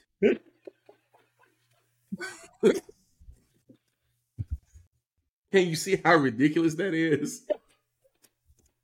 It's just your analogy, because I was like, wait, where's he going with this? I mean, it's what it is. You ever try? Look, man, I picked up some heavy things in my life, but I promise you, the dumbest thing I've ever tried to do was move a full deep freezer. It is not what you want in your life.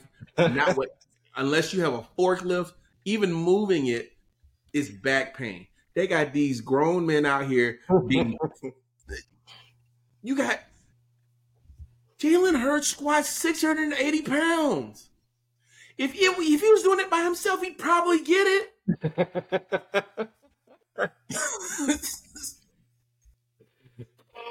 They're gonna outlaw it next year. They are. And they better not. Out of everything that Belichick has done, come on. When's the last time Bill Belichick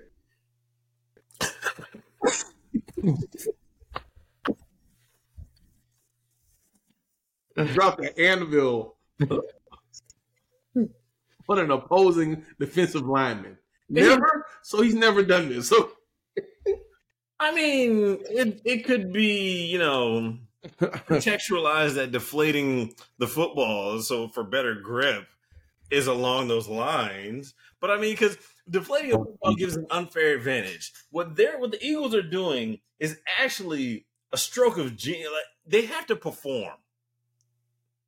A deflated ball does not have to perform. You don't have.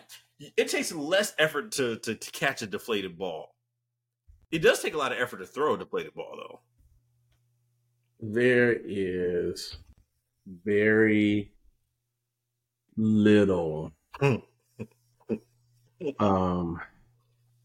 very little value to me in the deflate gate argument, other than it's breaking the rules. I've played competitive football with a deflated ball and an overinflated ball. I take an underinflated ball all day. I'd rather have my fingers than with the deflated ball. And it wasn't even like it was a lot. It was like 1.5 pounds, man. It ain't even deflate me, whatever, man. Look, the tush push is not illegal. It's not illegal yet. If Dallas would have thought of it first, nobody would be saying that. You're caping. Because it would have been outlawed the game after Dallas did that crap. Because they stopped. Okay, this is how old I am. This is how old I am. The tush push is nothing new. It's just new on offense. They used to do it on defense against field goal attempts. And the NFL outlawed it because they were having too many knee and lower extremity injuries because of it. It got to go. Now, who's getting injured on the tush push? What's that? Who's getting injured on the tush push? So you just want to wait to see until that happens, right? Hey, look, like we don't know is going to. Okay. Hey, it's working right now. Nobody's technically injured. I need a case study, man. I need a case study. Okay. All right. This is what I want you to do. I want you to take your 13-year-old son and put him in your Tesla. I want you to put his foot on the brake. I want you to put the car and drive. I want you to put a football in between you and your Tesla. And then I want you to try to time when he's going to come off the brake. I want you to push your Tesla. And if that don't work out for you, I think you need to release That's insane. If that be the case, you know what? Okay, then load everybody up on defense the same way that they're doing on offense and just go at it. That's called rugby. We're playing football. Actually, we're not even the actual football. We're playing American football. You happy now? Are you happy? We're playing American football. Okay, now you said it correctly. See? Might as well. Oh, man. Modern problems call for modern solutions. Modern problems call for getting out the way. I swear to God, if I was a defensive tackle and y'all lined up for the tush push, I would take the ball, physically walk it to 3 feet for the first down and be like, all right, let's go. So I'm not doing this. Whatever. Don't even line up. Here, just take it. Just take it. Here's the crazy part that people don't understand about this tush push. What they say for you to stop a quarterback sneak is that you got to get lower than the guy across from you. So if I am a 290-pound defensive tackle, lining up and let's say the A gap in between the center and the freaking guard, I got to get lower than the center and the freaking guard. Guess what happens if I succeed during the tush push? The center and the guard both fall on me, as does Jalen Hurts, as does the guy behind him running over my back. I'm just saying. Oh, my God. I'm just saying. Oh, my goodness. You may want to outlaw that. It doesn't exactly seem in the best interest of the safety of players. That's all I'm saying. That's all I'm saying. You come up with something good and they just want to take it from you. People just want to live. They just want to take it from They you. want to live. They They- want to see another Sunday. No, Dallas fans want to see another championship, but you guys aren't giving it to them. Man, look, y'all took Stickum away from us. We're taking the Tush Push away from you. You know what Stickum is? No.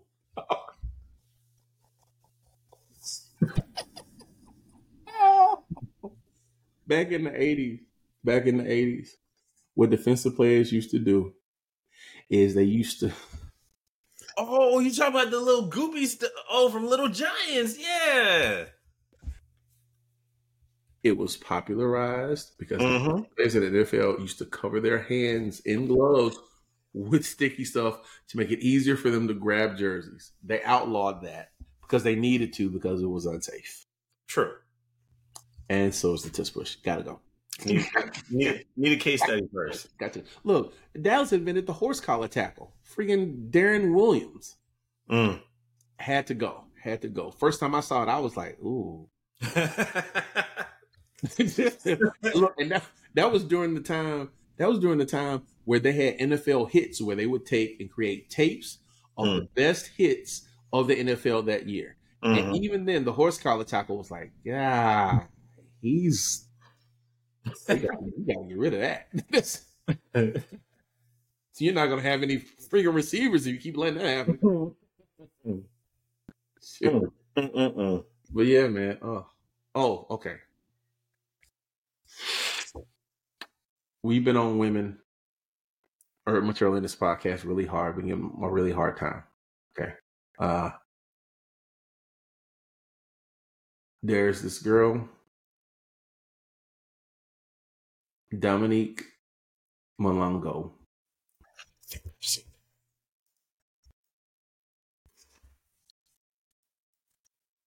This chick is a baller.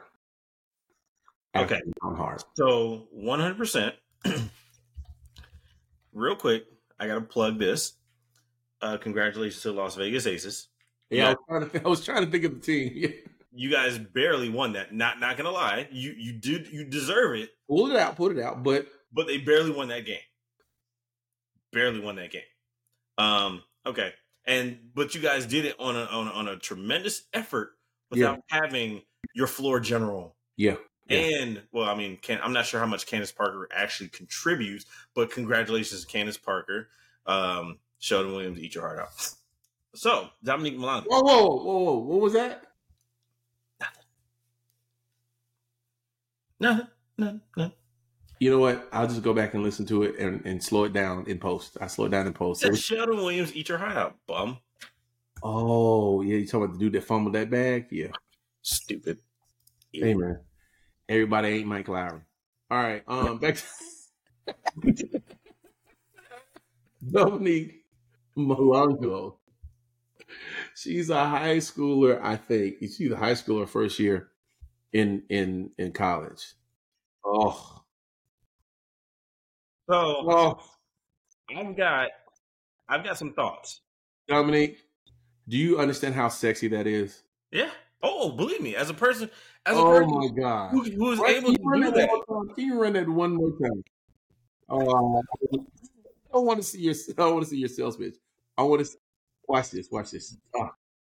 Drop step. Bang. Perfect. Drop step. Oh, that is so sexy. Oh my God. So that is for people who've never dunked before. It's absolutely erotic. The hardest dunk is somewhat of a drop step to do. Especially from off of 2 feet. 2 feet. Man. You have to gather momentum, your vertical momentum, and that has to come from your legs. You have to have that power. It's easy to kind of run and jump off one leg and kind of get up there and do that. But, and here's my issue. I've always said the WNBA suffers slightly. And honestly, this year, the WNBA has been really good. Like the skill gap, they've taken it to a new plateau.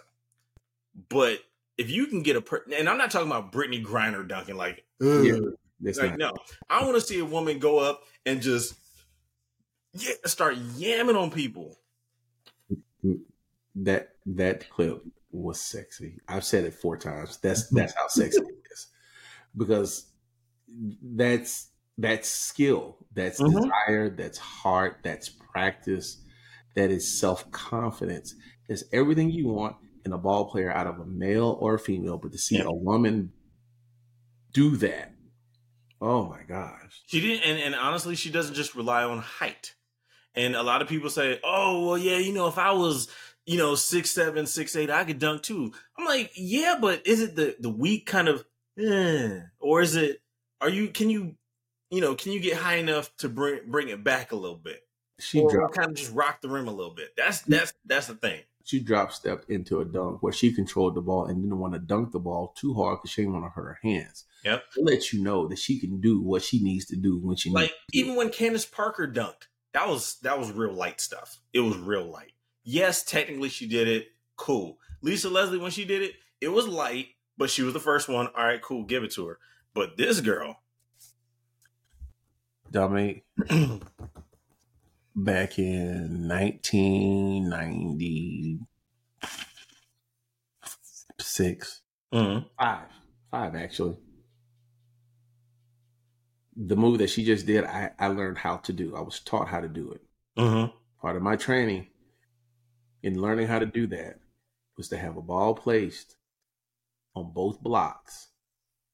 I would have to stand underneath the goal, take one step towards the ball, pick it up off the ground, squat, pick it up off of the ground. One dribble, drop step, dunk with 2 hands. And I had to do that 15 times on each side. Straight vert, drop step dunk, drop step dunk, drop step dunk. Then that's a lot of energy. And then that was a drill. I had to do like 3 times. Yeah, that's a lot of energy first. And I had to do the pump fake spin, what she did as well. The fact that she can do it as smoothly as she can do it. I mean, I'm not saying that I wouldn't pay to watch WNBA games as they are now because they are amazing showcases of skill, right? But I would pay even more to watch her do that or any version of that. Like, as much as I like watching WNBA games, and I haven't watched a lot of them this year, I wish I always like. Honestly, they're just hard to time because it doesn't, it's so off schedule from like the NBA and the NFL and all that. Yeah. It's out in no man's land. Yeah. Well, no pun intended, but it's out in no man's land. So, you don't really get the same kind of support. And they don't really advertise for it like they do the NBA games either, which sucks because I would watch a full WNBA season. But honestly, I don't even know when it starts. So, like when they had the when they had the championship games or the finals, I knew about that because they did advertise at some point. And I was like, oh, okay, cool. They're at this point now. But they don't necessarily advertise, which is a shame. But I mean, with the skills that these women have in getting better and the rivalries that they're building, like what the Las Vegas Aces are building is actually something to be rivaled. And they're creating rivalries like with New York and other teams. So this is awesome. I just hope that when she gets there, she definitely when she whatever team that she's on, she continues that. Yeah. I need a woman to start yamming on people. Me and my brother have had the conversation quite a bit about the WNBA moving that goal to 9 feet, which would my friends talk about that too. An amazing stir and awareness around the WNBA. I'm not sure how good it would be for the game, but it'd be interesting to say the least. But now with them doing that, oh my God. Oh, come on. Boo. Yeah, I just think when you lower it to 9 feet, now you give Brittany Griner a little bit, those kinds of people a little bit more, and it also changes your shooting dynamic. And oh yeah. So it does mess up a lot at this point. But yes, I mean, I thought about that too. It's like, yeah, it would be nice if they lowered it. So then that way you could start getting, because I mean, I think when men started dunking on each other, that's when, interest kind of picked up a little bit and viewership started going up because you were like, oh, shoot, who's going to get dunked on today? And that continued. And we see it now even sparingly, even in the NBA, which I really want them to bring that back. Well, I mean, this generation is not the dunk generation. This generation is a 3-point generation. It's completely different. So it doesn't hold the same value. And because of analytics, three is always better. Shooting a three is always better than trying a two. This generation has grown up with that, which is absolutely insanely disappointing. But oh well. To see dunking coming to the WNBA, because to be honest with you, I think the women would probably do the ones that could. I think they probably do it better than it's happening in the NBA right now, and I think would cause a lot of excitement. That would probably translate into ad dollars. Mm-hmm. They so sorely need so that their salaries can flourish in the way that we all had hoped that they would when the WNBA started back in the mid-90s. Now, I do think that if they start giving women the dunk competition and lower the goal to 8.5 feet to see some of the athleticism that they have, that would be pretty interesting as well. Yeah, and honestly, in a dunk contest, even lower it for the men too, because I mean, now you're talking about. Hear me out. Okay. I'm listening. The worst thing you want is somebody to get injured in the dunk contest. That's why I would say lower it a foot for a guy. Okay, here's the thing. If you lower 4 foot, there are going to be more injuries because they're going to try stupider things.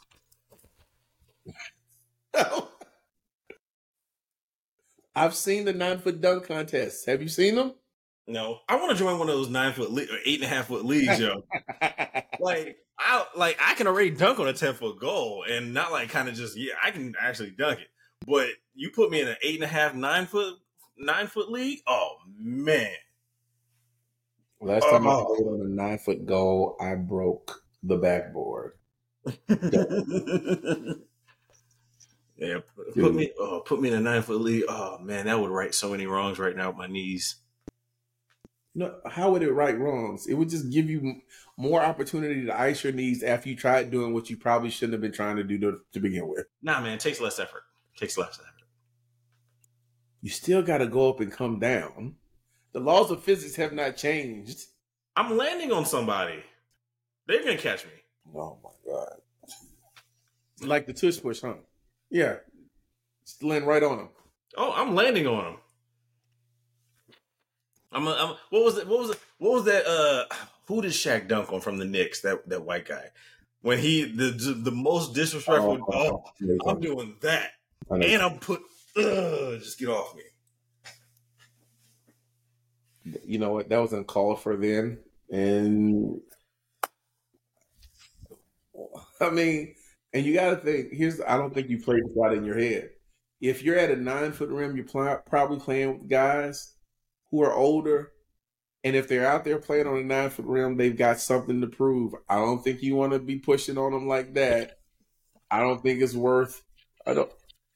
Go. What would you? Let's go with it. Let's go. Let's go where? Look. You look like you're about to hurt yourself. Shut up. You look like you're about to sprain your elbow. Please stop. Man. Please stop. Hey, look, you shouldn't have stepped out there if you didn't want. You knew the possibilities of getting dunked. You knew the possibility of getting dunked on when you walked on the court. I don't care whatever percentage you have it at, it's still a percentage. On a 9-foot rim, that's the only thing that people are gonna do. If I'm on a 9-foot rim, I'm dunking. I don't care. Exactly. Then, hey, don't hate the player, hate the game. It is what it is. Oh, you get yammed on, you gotta accept it just like the rest of us.